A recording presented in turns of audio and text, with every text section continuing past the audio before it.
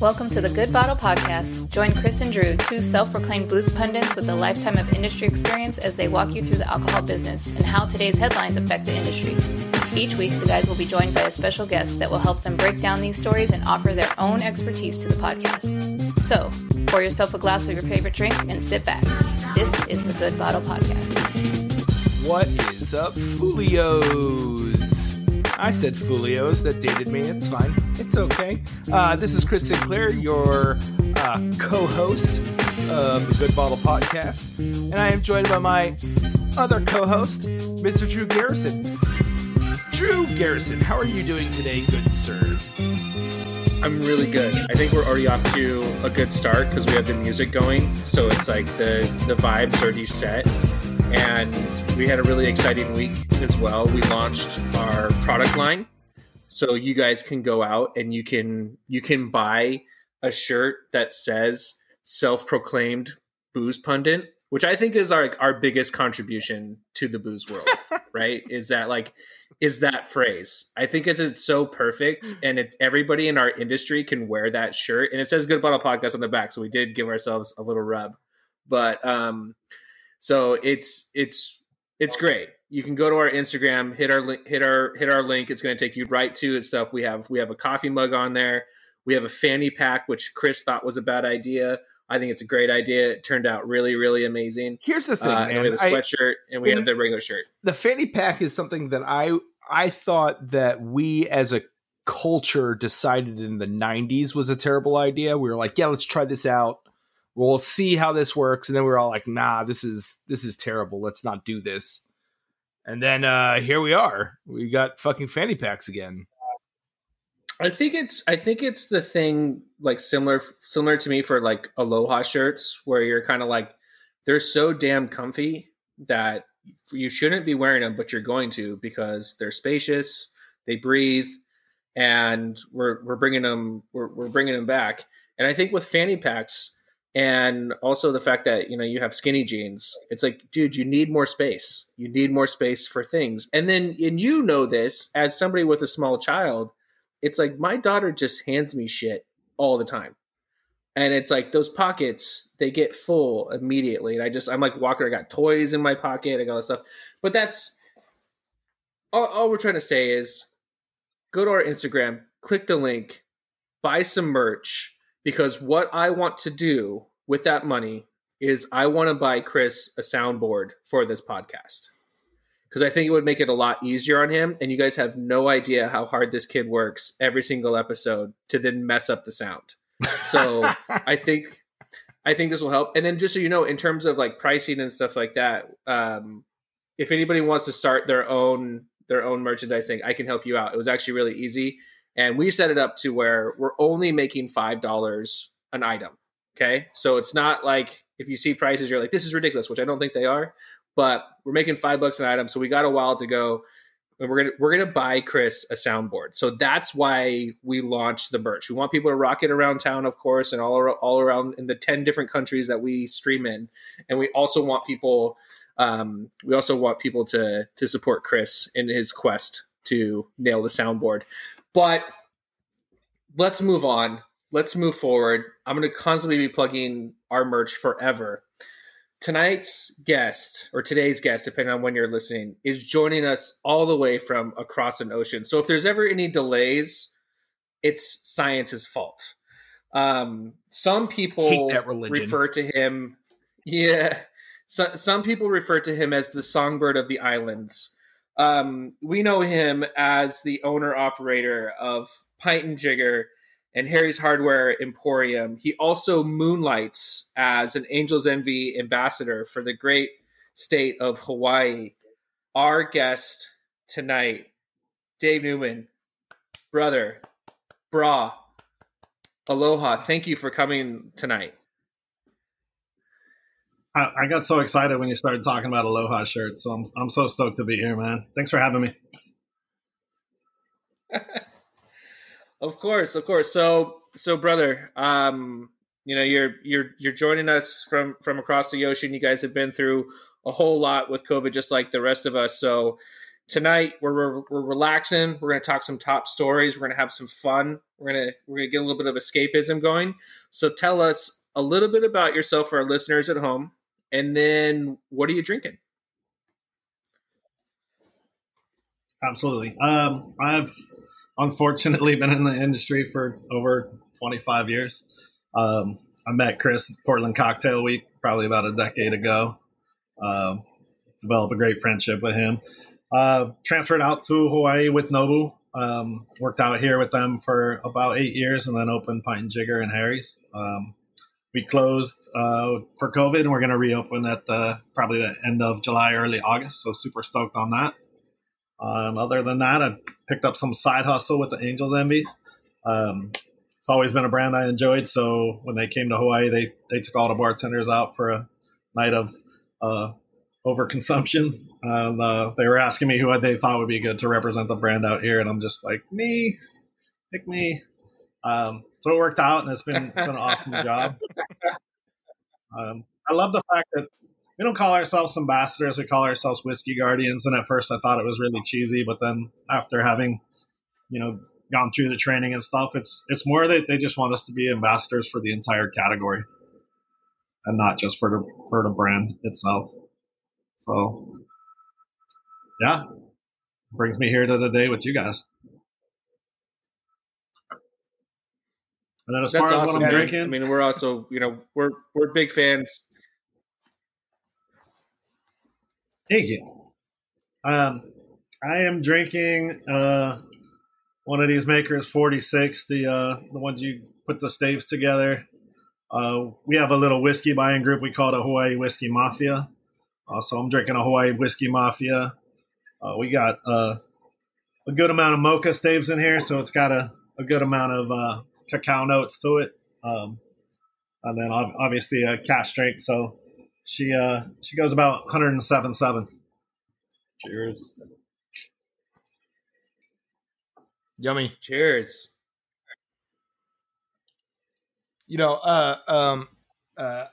Adding on top of the fact that I've known Dave for probably about a decade and we've been homies pretty much since the moment that we met each other. Very similar to you and I, Drew.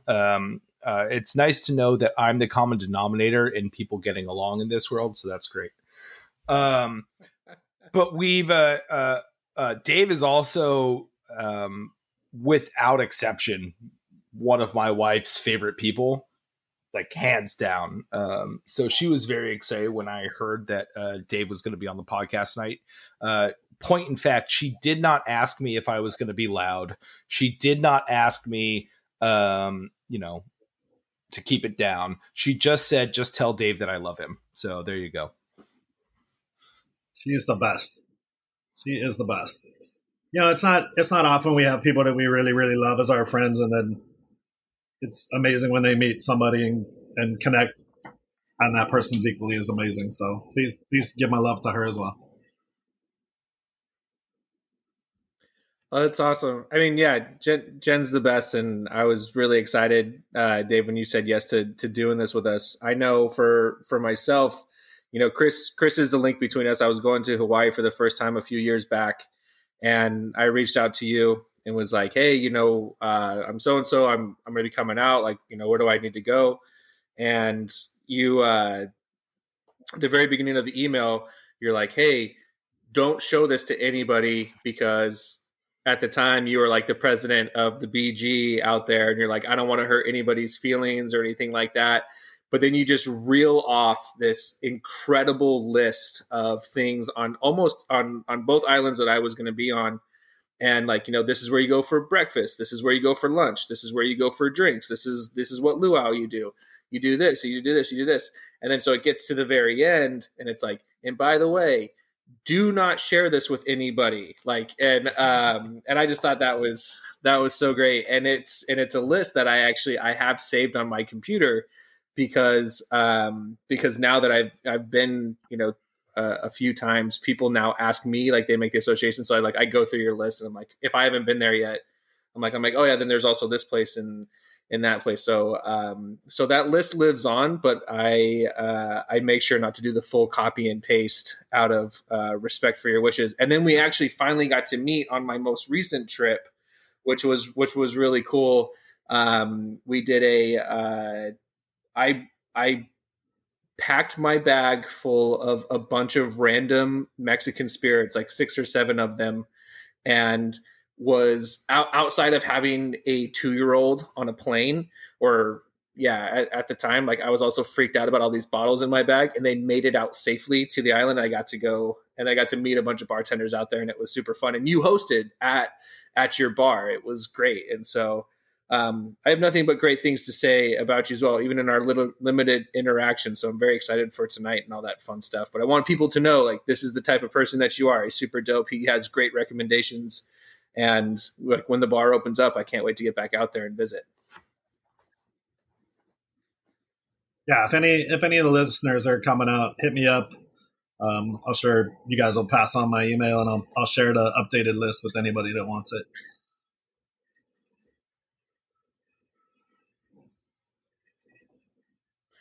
Chris, what are you sipping on? Oh man. So this evening I racked my brain. I was like, okay, what's going to be great? I have a bottle of whiskey that I've been saving and that I've been meaning to drink sort of like the last like 4 episodes. And I keep putting it off because every episode I feel like I come across something that's a little bit more appropriate for the episode. And specifically this episode, again, I put it off because I found the perfect bottle. What I have here tonight is a bottle of Angel's Envy. Nice. That we bottled when I was the president of the SACBG. You'll see here we have the OG SACBG logo on it. That's and what's really fun about this is we blended this, and if you add up. Those of you who are watching on the videos, if you add up those percentages of the blending, this is the mythical 101% whiskey. There is somehow extra whiskey in this bottle that doesn't exist anywhere else.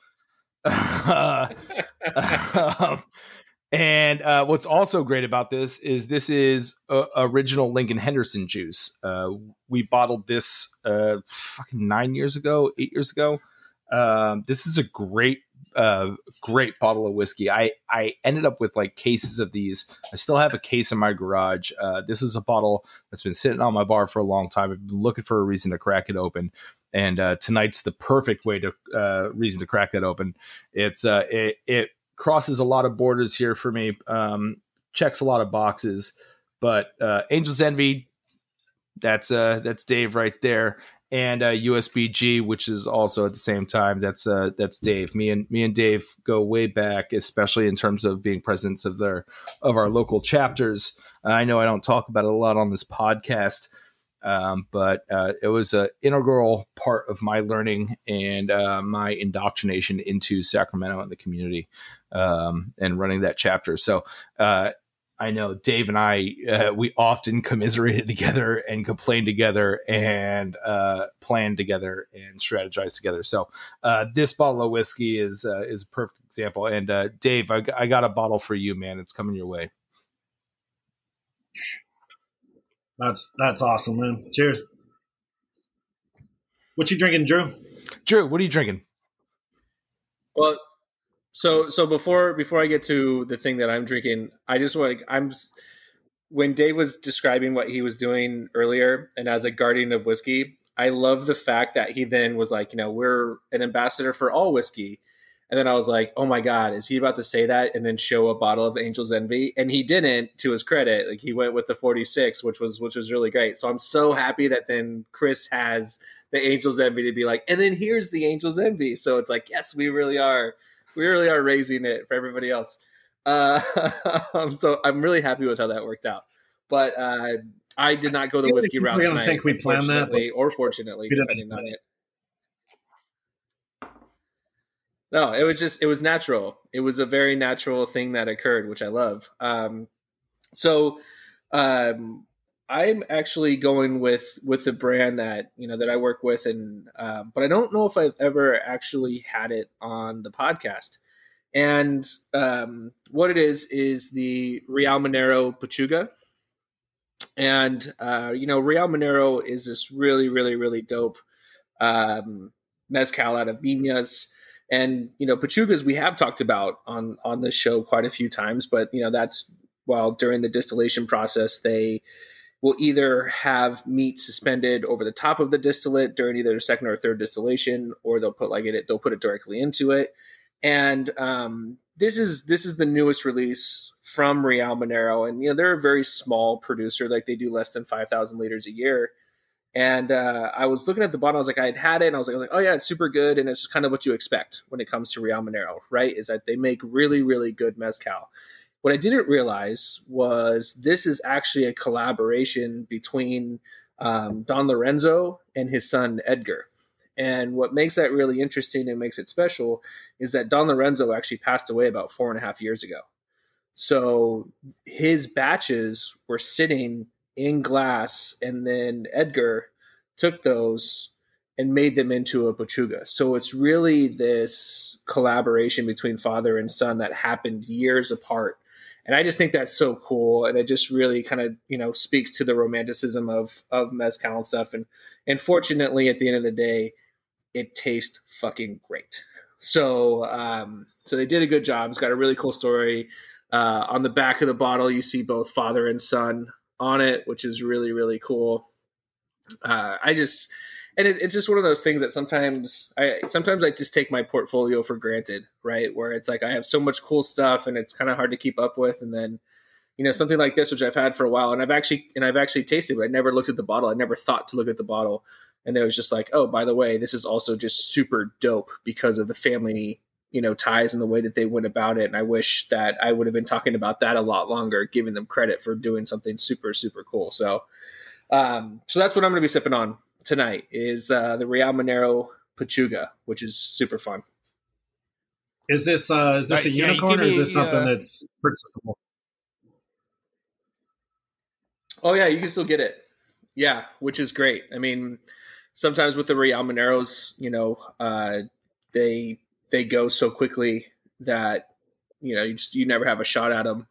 And so this was a bottle that I had been setting aside some coins for to go and purchase. So as soon as I got the right paycheck, and I was like, yes, I'm gonna go buy this bottle. But yeah, we still have a few left. And again, California gets a pretty good number of allocated bottles from them, so we're pretty lucky. But yeah, before you know it, they'll be all gone. So visit your local liquor store, visit Good Bottle, he'll order it for you.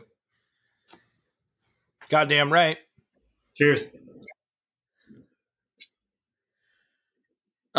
Chris, do you think it's time for our opinions on facts that we've heard from reputable sources? Drew, I'm always ready to share my opinion.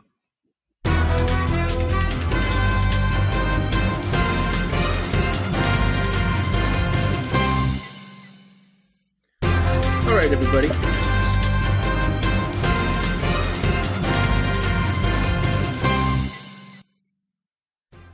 We did the news thing twice because this is a story that we have covered before, and we're total professionals. So just so you guys know, Dave's considering starting a podcast, and he's like, I might have some questions for you guys. I was like, you might want to watch us go through this first before you start asking us questions about how to do this.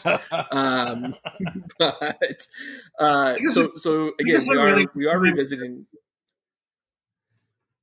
What's that, Dave? Good time to talk about buying merch to get the soundboard. Oh yeah, see, there you go. That's what it is. That's why we need a soundboard, guys, because it would make our lives a lot easier. You just hit it once, hopefully. Of course, we'll find new problems when it comes here.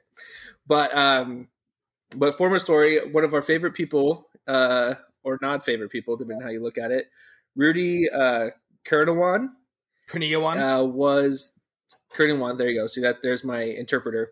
Was finally deported this month, and if you guys don't remember, old Rudy was the guy who was the star of the Sour Grapes documentary, where he was bottling fraudulent wine and selling it for millions and millions of dollars. He peaked in 2006 when he sold $34 million worth of fake wine in 2 separate auctions. And we also, again, with the documentary, a lot of people are more aware of it. But then also earlier this year, he had made the request to fly first class back to Taiwan. And that was denied. He ended up flying coach out of Dallas. So at least, the government did something right. But it doesn't seem like this story is really going to ever be over. He still has a couple of different pending lawsuits, and he returns to a family who is very affluent in the country. And so a lot of people are actually concerned that this is just the start of another ring of potential fraudulent activity. So, Dave, I'm going to start with you. When I reached out, you're like, I'm very familiar with the story and everything like that. But why don't you just give us your thoughts on it? And do you think Rudy's done, or do you think that we're going to see the sour grape guy come back into our lives at some point? I have a feeling that Rudy is not done. There are tales that, what they talked about in Sour Grapes of his family also ripping off a few banks in Taiwan. But I'm surprised nobody hired him. I mean, the guy apparently has one of the most ridiculous palates you could possibly ever have. He's able to blend junk wine to make it taste like crazy old world $20,000 bottles. I feel like we could get this guy a legitimate job at a blending house and let him just crush. But I don't think he's done. I feel like it's too easy to set up shop somewhere else and hit the market from another angle. And then it's not just wine. The number one counterfeited spirit in the world is Johnny Walker Black, which blows my mind because it's like a $30 bottle of blended whiskey. But apparently it's the most counterfeited spirit on the market. So I feel like he might just be getting started. I love how you have like a redemption story like set for him that a lot of people are kind of like, F this guy. And you're like, this dude's palate rocks. Like, let's get this man a job, like doing dope stuff. I think that's so great. That's such a great perspective to take towards it. You guys remember the movie? You guys remember the movie Catch Me If You Can, right? The Leo DiCaprio movie. Of course. Like in my Definitely. mind, this was always sort of like the end story, or like the arc of the hero story of Rudy Cornelius, right? Like he would eventually end up working for an anti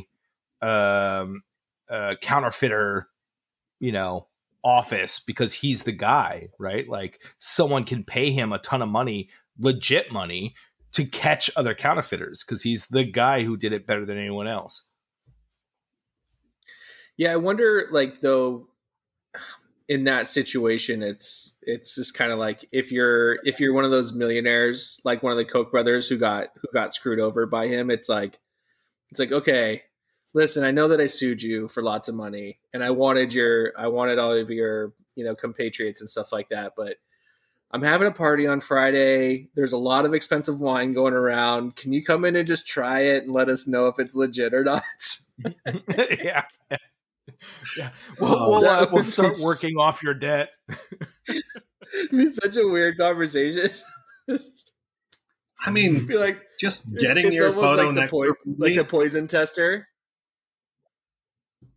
I just love that, certified by Rudy. It could be yeah, totally. That could be its own San Francisco Spirits Competition medal. Is like, this is certified by Rudy. This is legit.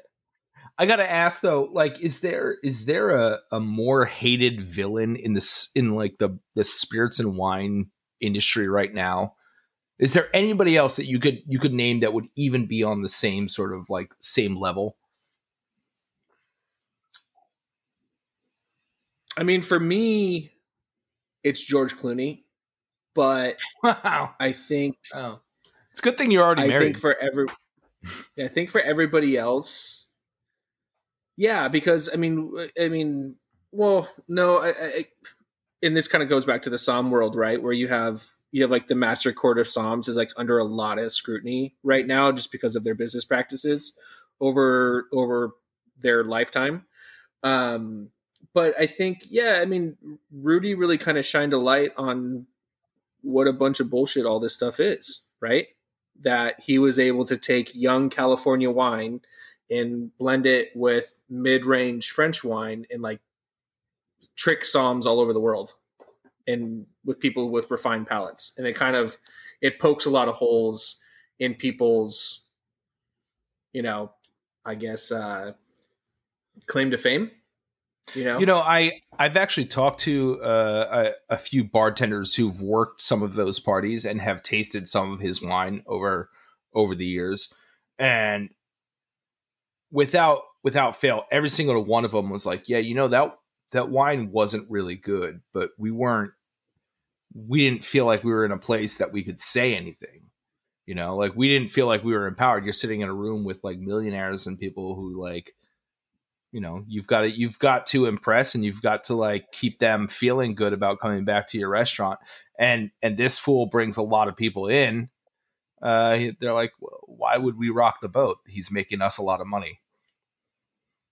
Well, and on top of that, like, why would anybody admit to liking his wine now? Like, what's the, like, of course, if I'm one of those bartenders, I'm like, oh yeah, it totally sucked. Like, I would not admit to being like, I thought it was okay.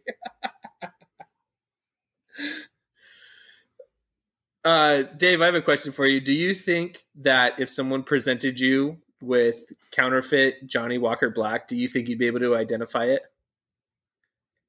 No, I'm fairly certain I wouldn't be able to. I drink, every time I drink it, I drink it in a highball. And I feel once neat tasting, I don't taste it often enough to be able to pick it out. So one of the things that I've always felt is, when you get to a certain point in this industry and you get to a certain level, there's not a whole lot of winning that you can do in a blind tasting, because if you have to like guess a bunch of stuff, like you're pretty much only going to look bad and damage your reputation. But if you had to do a blind tasting, and I'm going to start with you, Chris. What flight of spirits do you feel the most confident in blind tasting and getting them right? Okay, there's a few questions that I have to ask. Are we nailing down like year and distillery and a specific mark, like, okay, this is a 97 Johnny Walker Black, or is it like, okay, this is a Highland, this is a blended Scotch, this is are we going all the way through like we would with like a master sommelier sort of blind tasting? No, I'll go as basic as like no years, because I think that's ridiculous, but definitely like, type, maybe region, brand. Like, could you pick out brands? So with that being the case, I'd probably go Scotch on that, because the field is small enough and you have enough diversity in the within that small field that gives you at least an inkling as to which direction to head as you're sort of deducing and working the grid, as it were. Okay. Dave, what about you? I might actually, if I got to go into the spirits world, I might pick Agricole, because it's the most terroir driven, and I feel like you could really start to pick out the terroir differences.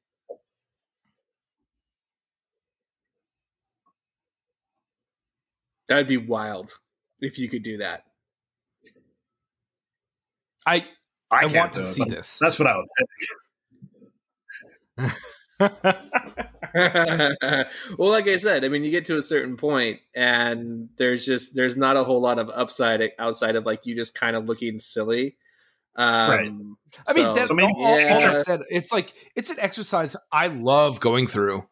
I love doing blind tastings, and I love doing it amongst colleagues. I love like the shit talking while you're going through it, because it's so hard to know. It's so hard to know because so much of your experience is staring at a bottle while you're drinking. Like even now, like out of eyesight of the camera and everything, I've got the bottle in my glass, and I look at the bottle every time I touch the glass. It creates its own part of the experience, and I do it without even thinking, right? Like, so when you're just sitting there and you have this liquid in your glass, and God forbid if it's like a dark glass and you can't look through it and you can't see legs and you can't see, if all of that, it's like totally blind and all you're doing is just dealing with your palate, you're fucked, man. Like there's no way you could do it. And it's always so funny because like all this stuff gets held up with like, sommeliers, you put a wine in a bag and you give it to them. They can't tell the difference. Like, of course you can't fucking tell the difference. You tell the difference between chicken and pork when you do that. You can't do it. It's hard. There's so much of our experiences that are in our nose and in our eyes and in our ears and fucking the grease that's on our fucking fingers. Like it's impossible. It's a really, really hard, exercise to go through, and I strongly suggest everybody do it because it's just fun. Like enjoy not being good at something for once. All these people out here pretending to be experts with shit, like just enjoy falling on your ass a little bit and just enjoy the fucking ride. Just enjoy an oversized gorilla fighting a radioactive lizard. That's what we're trying to say here. Okay. Well, that was a nice little plug. Kong for your versus movie. Godzilla is a fun movie. Okay, stop criticizing it. Actually, so Dave, this actually brings up a question that I had for you. So, at Pint and Jigger Bar, it is primarily like a craft driven bar. You guys have lots of like really classic cocktails, or you had lots of classic cocktails. I'm sure that'll be the case again, and lots of innovative bar programming as well. When people come into Hawaii, they're obviously expecting a certain thing, right? They're expecting the Hawaiian Mai Tai and all that different kind of stuff. I mean, when you were putting together your bar, and again, like we're talking about perception, about like what your expectations are versus what you get. Like, what were some of the struggles, or what are some of the struggles as a bartender and as a bar owner in Hawaii that doesn't have like something on the beach and doesn't have the boat cocktails and stuff like that? Yeah, so it's a really good question. When we opened Pint, we actually went the opposite direction. We tried to make it an escape from Hawaii for a few hours. So we never served a dish with rice. We never did poke. We never did loco moco. We never did 7 different versions of a Mai Tai. We stuck with a classic Trader Vic's Mai Tai for our recipe. I once carbonated a Mai Tai when I got really crazy and put it on tap, but we really tried to go away from that. And when we opened, we were incredibly focused on craft beer and whiskey. At the time, everybody here thought, it was stupid. They were like, why don't you just sell flavored vodka and make money? Whiskey just wasn't a thing out here at that time. So we kind of we built the bar more for locals that wanted to feel like they had a chance to escape to like a bar they would find in Los Angeles or San Francisco or New York or Chicago. So we kind of just went the opposite direction in that. I think the challenges, if you actually dive into that, are incredible and not something I would really cherish. I've done a lot of it with consulting gigs, but to actually be the owner and operate it every day would be pretty brutal.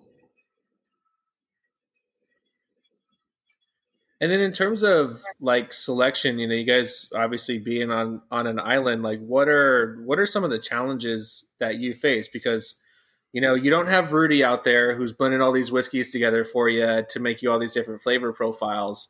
But it's like, is there anything that you found particularly challenging about getting certain whiskeys and stuff like that?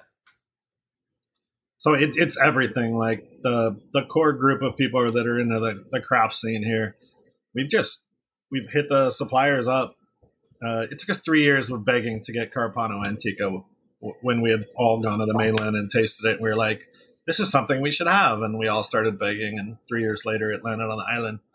So every product that we end up asking for that eventually gets here is like a small victory. And we have a huge appreciation for them.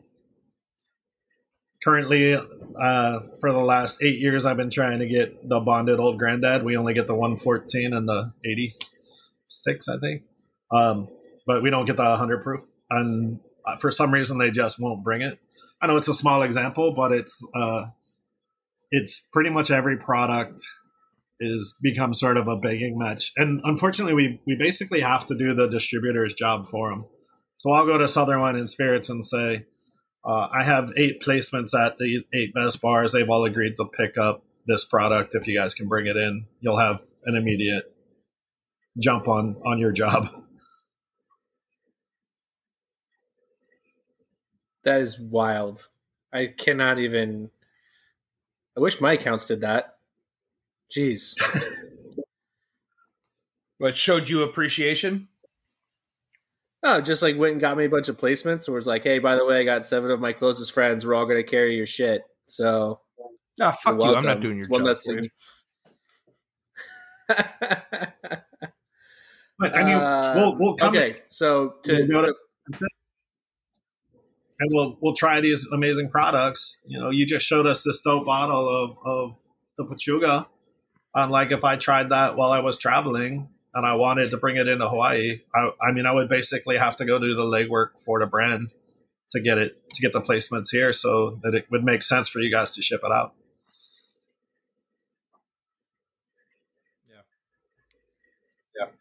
Yeah, it's brutal. Okay, so I want to wrap up. I want to wrap up Rudy's story. So I have one more question for the both of you. Hypothetically speaking, of course, what do you think Rudy's going to do for his next big scam? So, Dave, I'm going to start with you. I feel like he's so good at like the printing, like the old documents kind of thing. I could see him doing like old bonds. Like, oh, I just found these old bonds in my grandma's attic. I'd like to go cash them at my bank.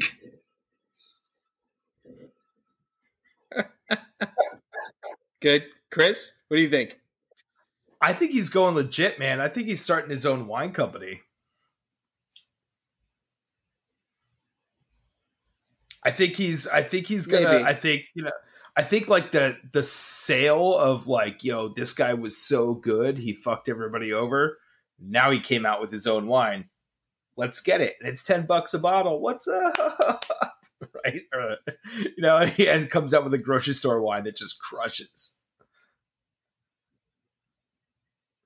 I can see it. I like it. What do you think? What do you think, Drew?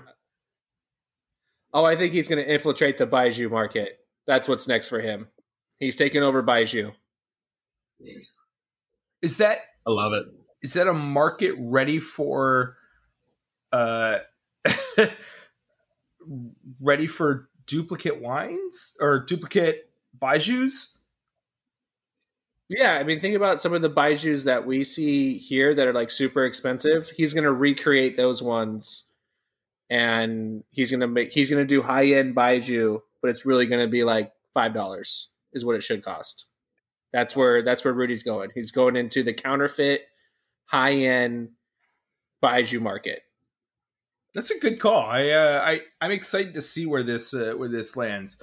And for our listeners out there, definitely believe like this is a villain that Drew and I are very into. We love our action movies. We love our like espionage movies. And Drew's definitely a comic book fan. So Rudy fits all of these marks, man. He checks all these boxes. So we're gonna follow this, and believe me, if he makes a move, you'll know. Yo.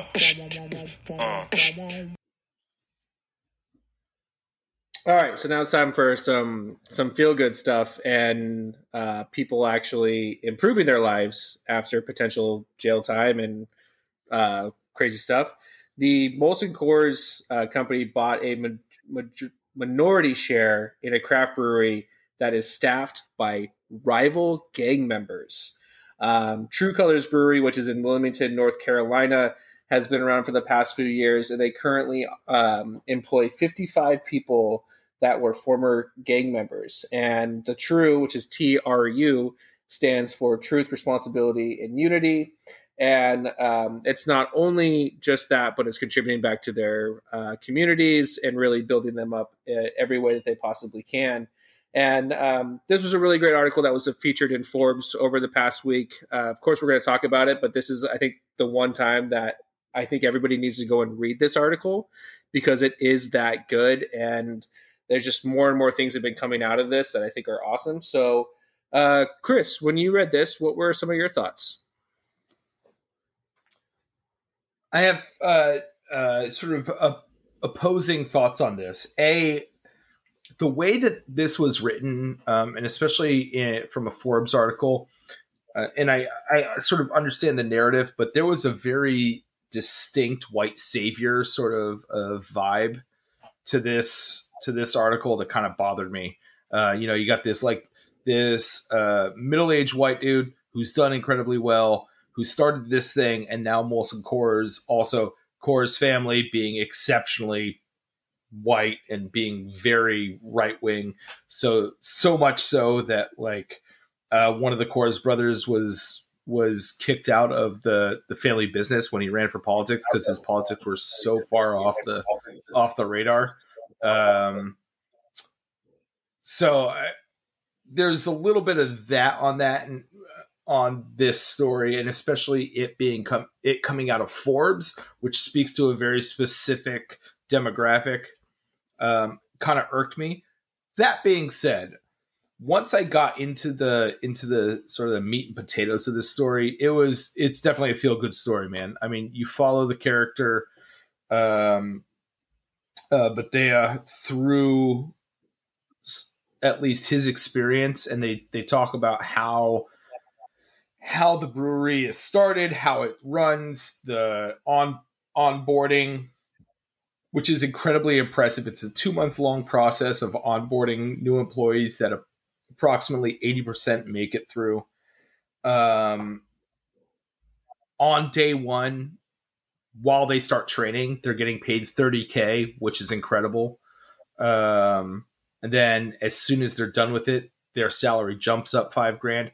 For 55 employees, that's amazing. That's a real deal. Like you have to have a pretty much a guaranteed output at that point in time. So Molson Coors coming in as a minority owner and not a majority owner, which I think is really key and a very important a detail here is, hey, we're going to support you. We're going to give you our network, our infrastructure, and our backing to do this right.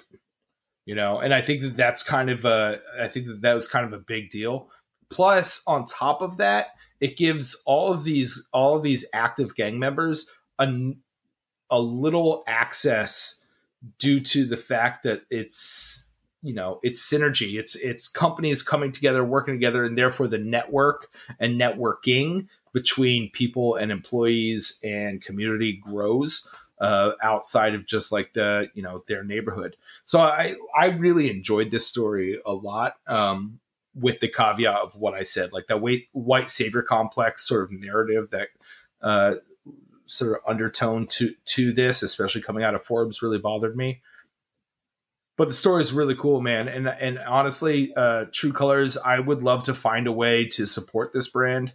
That was my initial thought was like, dope. Like these guys need placements. Like we need to keep this program going. We need more programs like this. So we need this to be a roaring success. So more people can find ways of doing good through entrepreneurial methods. Yeah, there was. I understand what you were saying. Kind of at the beginning of the article, there's a section where the guy is quoted as being like, I didn't know that there were gangs here. And it just was like a little tone deaf and kind of like, okay. But the big difference being that he went actually and did something and not just was just kind of like, oh, there's gangs here. Okay. And then moved on with his life. So I think that it starts off with a weird tone, but then it immediately shifts. It's a really good article. Dave, what about you, man? What were some of your thoughts on this one as you were reading through it? So I was pretty blown away. And it touched back to an older article that I read with Molson Coors during all the the Black Lives Matter protests. They came out and they're like, we want to support our communities. In the next 2 years, we're going to have 25% of our employees being of color. And then they were going to donate up to $3 million, or they were going to donate at least $3 million to progressive equality things. So it just made sense when then connected it to this article of like, oh, you're going to help support the Black community. And also brought up a really good point of like for the longest time, we basically just have a bunch of white brewers brewing beer for everybody. So it's dope to get some equality in that facet. And then I love the fact that George Taylor, he's the founder of Untapped, and he's just an absolute beast in the entrepreneurial world. The fact that he brought on Brian Fever from Deschutes, he was the brewmaster for like 20 years. So it's not, they're like taking it really seriously. So I assume they're going to put out some dope stuff. I did check the website, and the only beer that they have up right now is like a True Light, like a easy drinker. But I'm excited to see what they do. I thought it was super rad. I definitely thought it, like you said, it was a little tone deaf in the beginning, but I think if it does good, then I'm all for it. One of my favorite aspects of this, one of my favorite aspects of the story, sorry, Drew, is like Dave said, it touched on the fact that there's a beer is essentially brewed from white brewers for white people to drink, and this is a beer brewed by people of color for people of color, which seems like such a silly thing if you're not someone of color, right? Like if you don't have that experience, if that's not your life, then like why would you think of that? Why would that matter? But it matters. And Drew and I have talked about this on multiple occasions.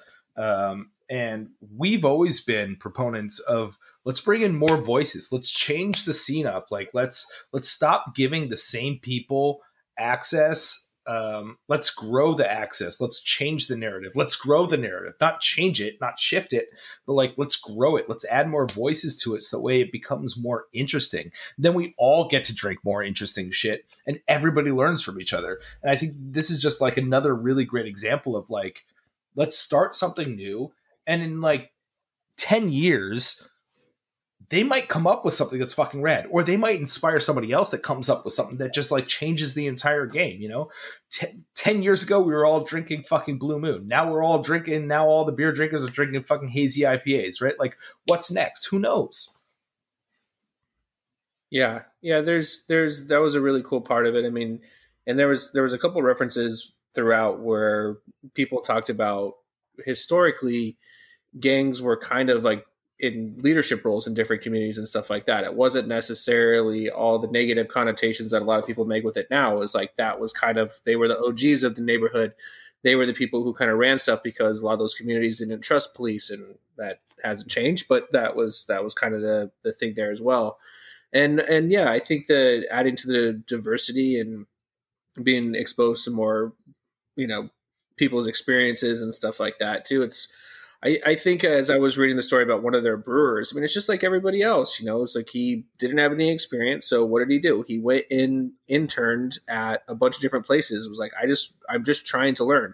I have a buddy who's a brewer up in Washington, and he did, the exact same thing. It's like, you have all these different interests and different experiences. Like the more that we can bring into the fold, let's do it. Like, let's start that conversation, because I think it's really easy. I mean, especially for all of us, especially on this podcast right now, it's a bunch of white guys talking about this, where it gets really, really easy to kind of overlook that stuff and be like, oh, well, we're going to do this. We're going to do this. And even though sometimes like you do have to make that conscientious effort to include those other voices, because I don't have the same experiences, and I'm not always thinking of those things. And I love that it's becoming more and more accessible to where we do have those voices where it's not like a big deal to be like, oh, this is really cool, it's a black brewer and stuff like that. Like, we want to get to a point where that's completely normalized, and it's just another part of the conversation, and it's not like it's not just some part of some woke movement or any of the other bullshit that gets thrown in our faces anytime you try to include a new voice. It's just like, no, this is how the world should work. You should have people with different experiences and all this different stuff.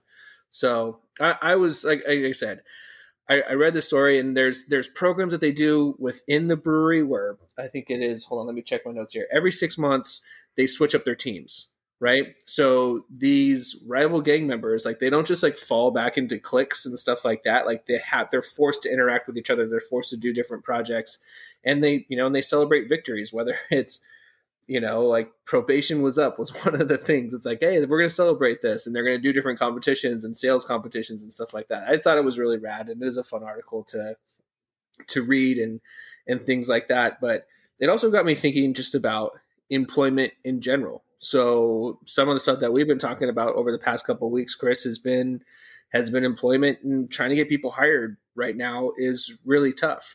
Now, pre-COVID and pre all this different stuff, it's very hard for people with any type of police record to get hired.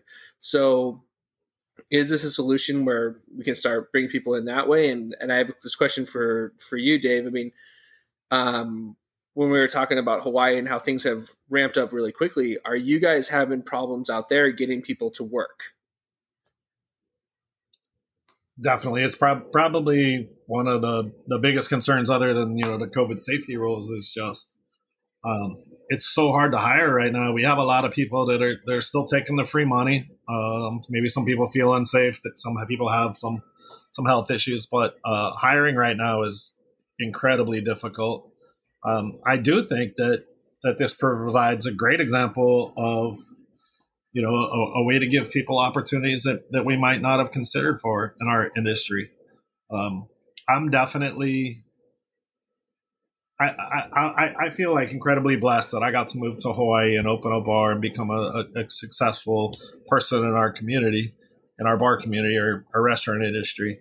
But I also feel like, why wouldn't I take everything that I've learned over the last 25 years? I try to pass it on to all my employees, but I've been really thinking about a mentorship program where I could take underprivileged, local Hawaiian kid and mentor him to be one of the next best bartenders in Hawaii.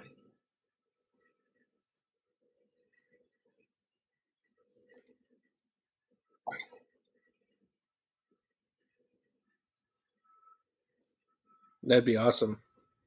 Yeah, that'd be way cool. That's a really great idea. I follow the same. I was literally just talking to I have this issue personally calling my employees because I feel like they work incredibly hard and they're an integral part of the team, and I feel more like team members than I feel like boss and employee. But definitely, regardless of that, I was talking to Carrie today, who works for us, is someone who came on and work with us really recently. It's her birthday, right? It's her birthday today. That's right. And happy birthday, Carrie. And we, I have this consulting gig coming up that Drew set me up with, and I've been a consultant in bar and restaurant world for maybe 13, 14 years. And so I've got a ton of experience in that. And Carrie's young. Carrie's like 25. And so I just offered her today because she listened to a meeting that I had. And I was like, hey, if this is like a thing that you want to learn, feel free to tag along and just like watch and observe and ask questions and learn. I'm more than happy, because no one ever gave me that experience. And I think that like simply just being exposed to nuts and bolts is a big deal. Speaking of exposure, though, I feel like there's a couple false narratives that keep going around that both of these that we've touched on sort of two of these false narratives. One is that Drew and I have talked pretty intensely recently, and we keep touching base with each other about bartenders and about servers not going back to work, right? And there's this narrative sort of nationally that the service industry isn't going back to work because they're making more money sitting on their ass. Which, I feel like if that's something that you believe, you should probably investigate that feeling as to like why people are making more money sitting on their ass than going to work, and maybe we should fix that. But then also B, Drew and I have racked our brains and literally gone through the Rolodex of people that we know, and I legitimately can't think of a single person who's just sitting on their ass right now collecting unemployment. Everybody I know is working either in the industry or if they've pivoted out of the industry. And I think a lot of people have pivoted out of the industry because it's more secure. And honestly, a lot of them are making more money than they were when they were in the industry. So it's a really funny narrative that, people are blaming the industry for being lazy when really they're not lazy. But prior to this epidemic, they were saying, well, if you want a better job, go get a better job. And now people have gone to get a better job and they're saying that they're still lazy. What was the other thing? Thank you. The other thing is gangs. Let's talk about gangs real quick. I grew up in New York City. I'm a white kid. I grew up in New Jersey and New York City. I experienced two different sorts of gangs. When I was in New Jersey, I experienced the Borgatas, lots of Italian neighborhood kids. This is like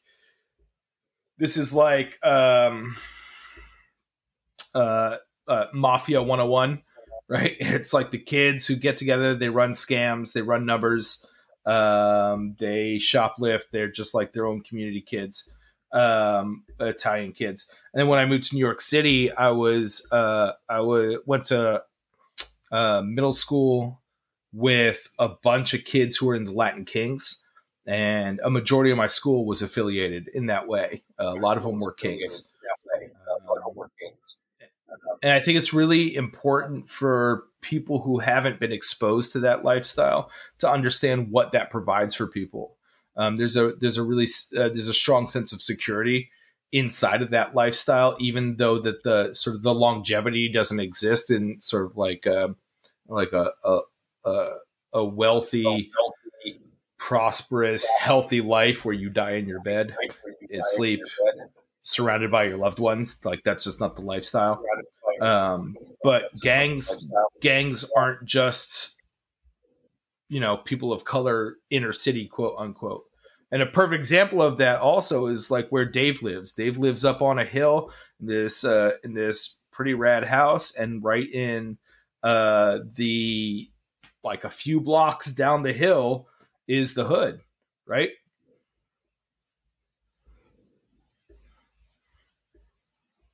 This is your turn to talk, Dave.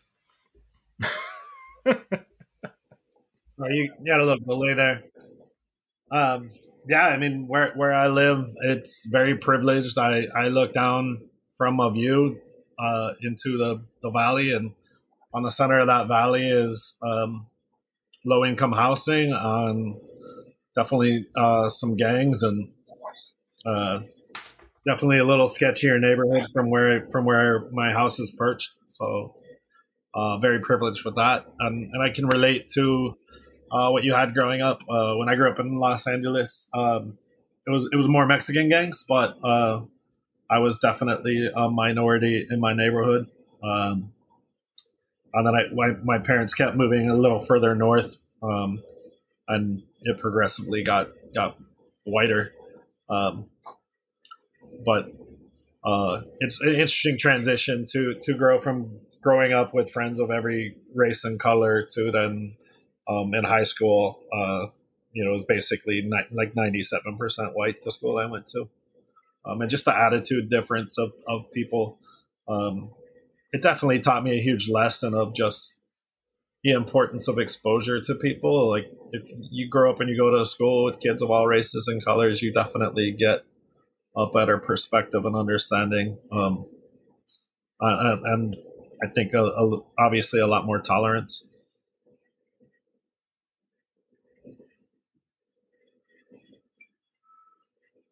Oh, absolutely. I mean, that's definitely something that, my wife and I worry about now with our daughter just growing up where we're at. It's like, hey, how do we make sure that that she has lots of different experiences and expose lots of different people and stuff like that. Like, I don't want her to be in the same situation that I was, where I didn't even leave the country until I was 27 or 26, So, I think, to kind of bring it back to this article, this is a really cool program, and hopefully it's one of those programs that we can implement in other parts of our industry.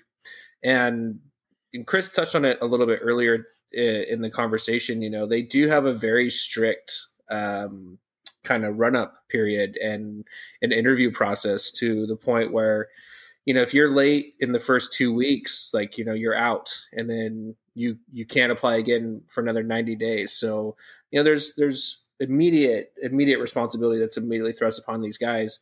And I think it's really interesting. So hopefully what we'll end up seeing is more programs like this across our industry, because this seems to be working and it seems to be very successful for them.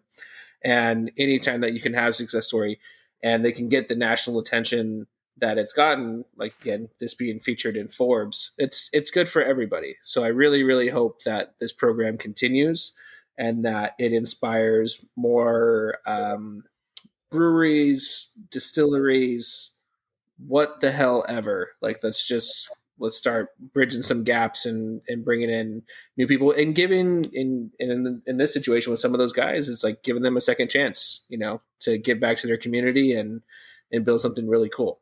So we'll leave it at that.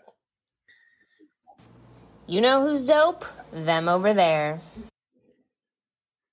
All right. So now time for my favorite part of the show, which turns out it is Dave's favorite part of the show as well. So this is very validating for me, because I've been saying this for a long time.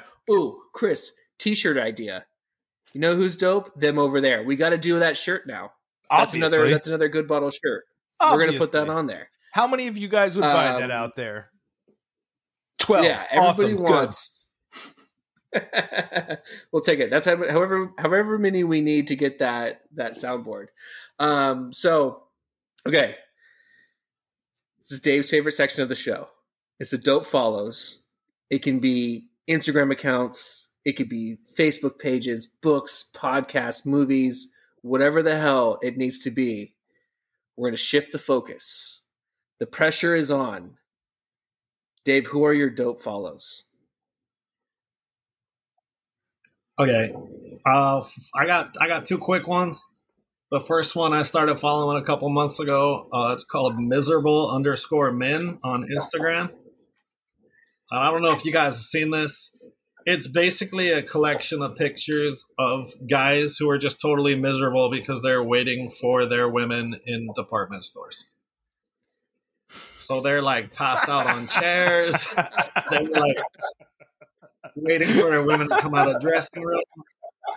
And the one that popped up on my feed was Kanye West and Kim Kardashian ordering Kentucky Fried Chicken at like an electric kiosk in the first picture, and then you swipe right, and Kanye is eating fried chicken in a waiting chair in Jean Paul Gaultier. And I died. So that's one. And then the second quick one is more of a local thing. It's called Kook Slams. It's also on Instagram. And it's just like we love when, we're jogging down the street with our homie and he falls down. It's just like getting a laugh out of other people's unfortunate experiences, and they almost all have to do with the ocean. So it's like girls trying to look all dope for an Instagram shot, and they get just wiped out by a wave. It's amazing. How do you spell that? Kook Slams is going to be Kook, and then just SLAMS. No difference. But like, if you want to lose 20, 30 minutes of your life of just like, oh, I got to look at the next one, it's a great IG to follow. I love how it's a verified account. Like that is the blue check best. mark. You gotta love that blue check mark next to what quote unquote local. Yeah. Drew, okay. hit me, man. All right, Chris. Who are you going with? Chris. Oh, I'll go first. Okay. All right, I'll go first. All right. So I'm very excited about this one, and I feel like I have to know this person in some realm, but they haven't revealed themselves to me who they are just yet. But I was going through my Instagram stories, and I got this recommendation to go follow this account, right? And so I click on it. It's a Mezcal account, and I'm like, oh god, do I really need to follow another like Mezcal reviewer or something like that? Because I don't really care what people think about Mezcal, like in terms of like their scores and ratings and stuff like that. And that's what this account does. But then I read their bio, and this is how it reads. Because Facebook should require a edu email address, and I just was like, that is so fucking funny. And so for people who don't know, Facebook, when it first started, you used to have a college account in order to join it. And so for this person to reference that, because when I first got on Facebook, we had to petition Facebook to add our school to it. So the fact that they didn't have an edu address, so that's why they got an Instagram, is so funny to me. And I love it so much. But it's called don't_mez, like MEZ_with_Texas. So obviously this person is in Texas, and it's don't mez with Texas. And I just love the fact that that's what they had in their bio. And then from there, they drink a lot of my favorite mezcals, and they're really quick notes on flavor profiles and stuff like that, as well as like a little scoring system. And I haven't clicked through all of them yet, but I have agreed with most of their I guess reviews so far. So again, that's don't mez with Texas, and they did this Instagram account because they didn't have an edu email, and I just find that so hilarious, and it obviously also dates me quite a bit too. So I've got that going for me. Chris, who's your dope follow? Oh man, I'm going off the cuff right now. Mine is Floof Noodles. That is spelled FLOOFNOODLES.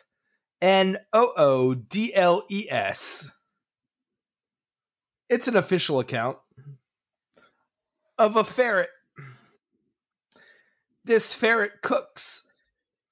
This is a ferret and food account. And yeah, it's as adorable and as ridiculous as it sounds. Yeah, go follow Floof Noodles. You're welcome.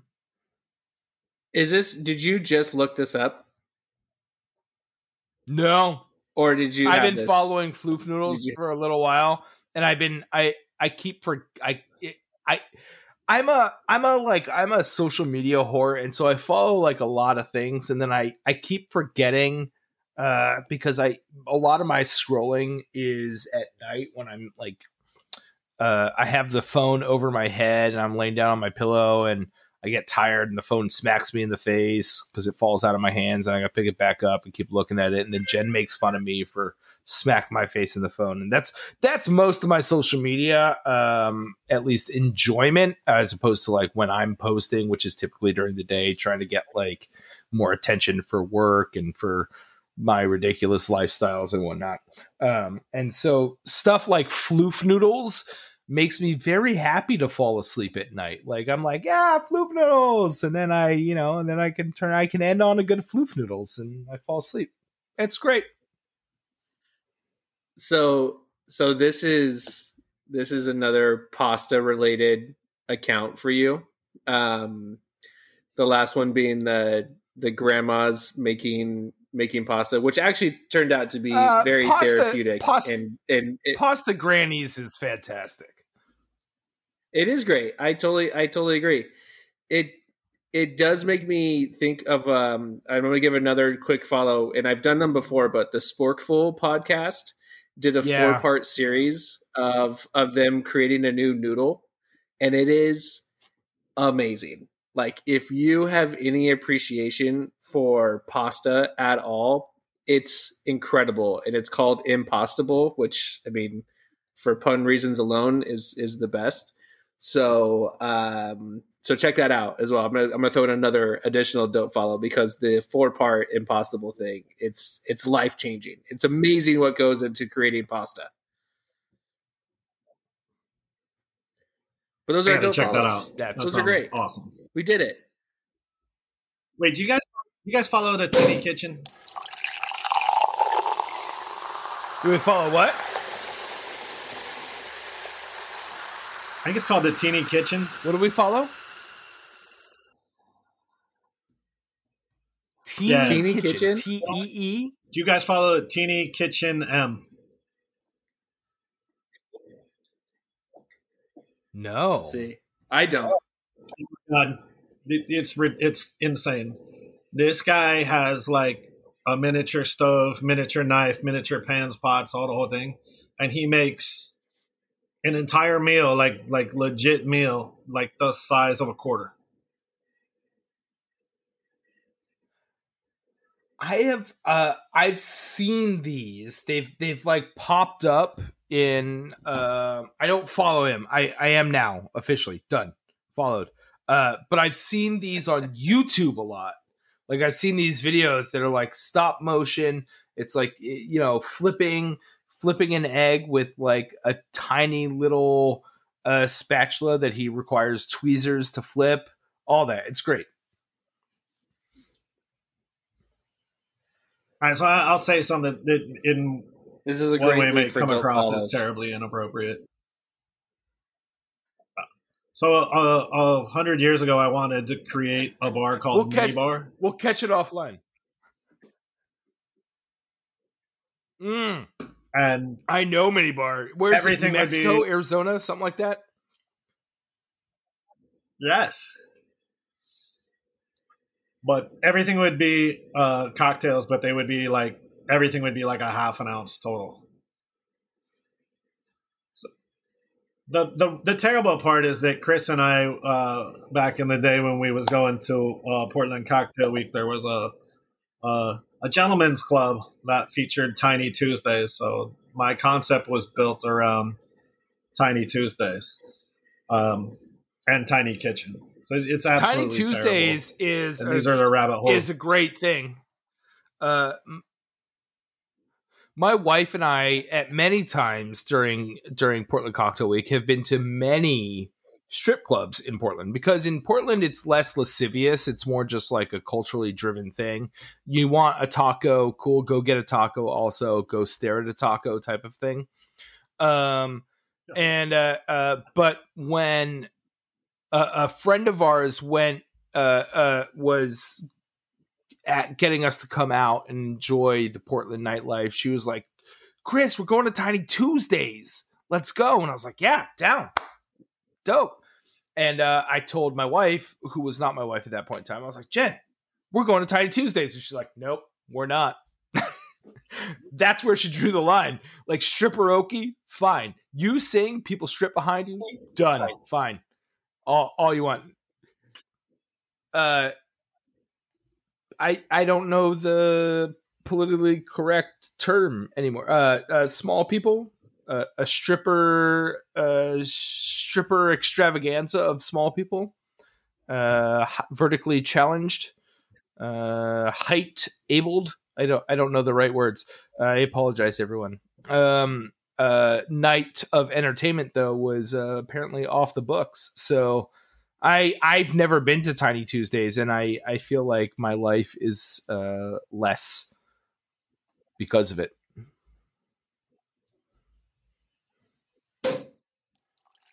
Permanently closed due to COVID.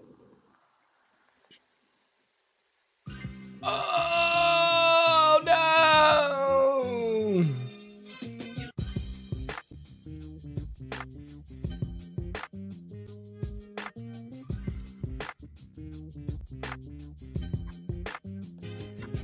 The Good Bottle Podcast is brought to you by Fluid Concepts. Music beautifully engineered and produced by the Brothers Moore, because we always just want a little bit more.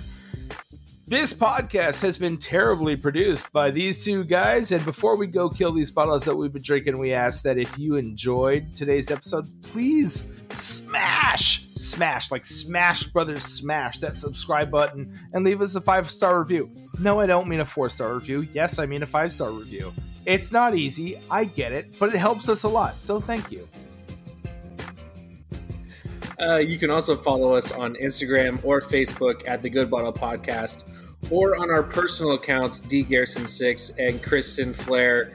You can also support the podcast by buying some merch. Go get yourself a cool shirt. We're gonna put more of them on there. And Dave, if people want to follow you on the social medias, where can they find you? You can check me out at Bartender808 on Instagram. It's pretty much the main one I use.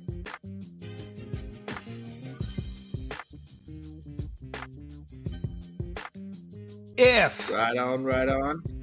you would like for us to cover a story, or if you are working with a brand that would like to be featured, please email us at thegoodbottlepodcast@gmail.com.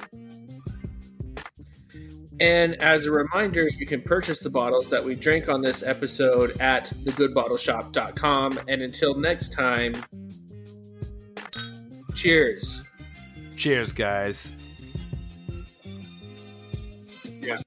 One final Rest note. in peace, Tiny Tuesday. Tiny Tuesdays, rest in peace. One final note. If you would like to access our merch store, I am going to be dropping that link into the show notes. So click on those and get that and copy and paste that shit into your URL. Peace out, y'all.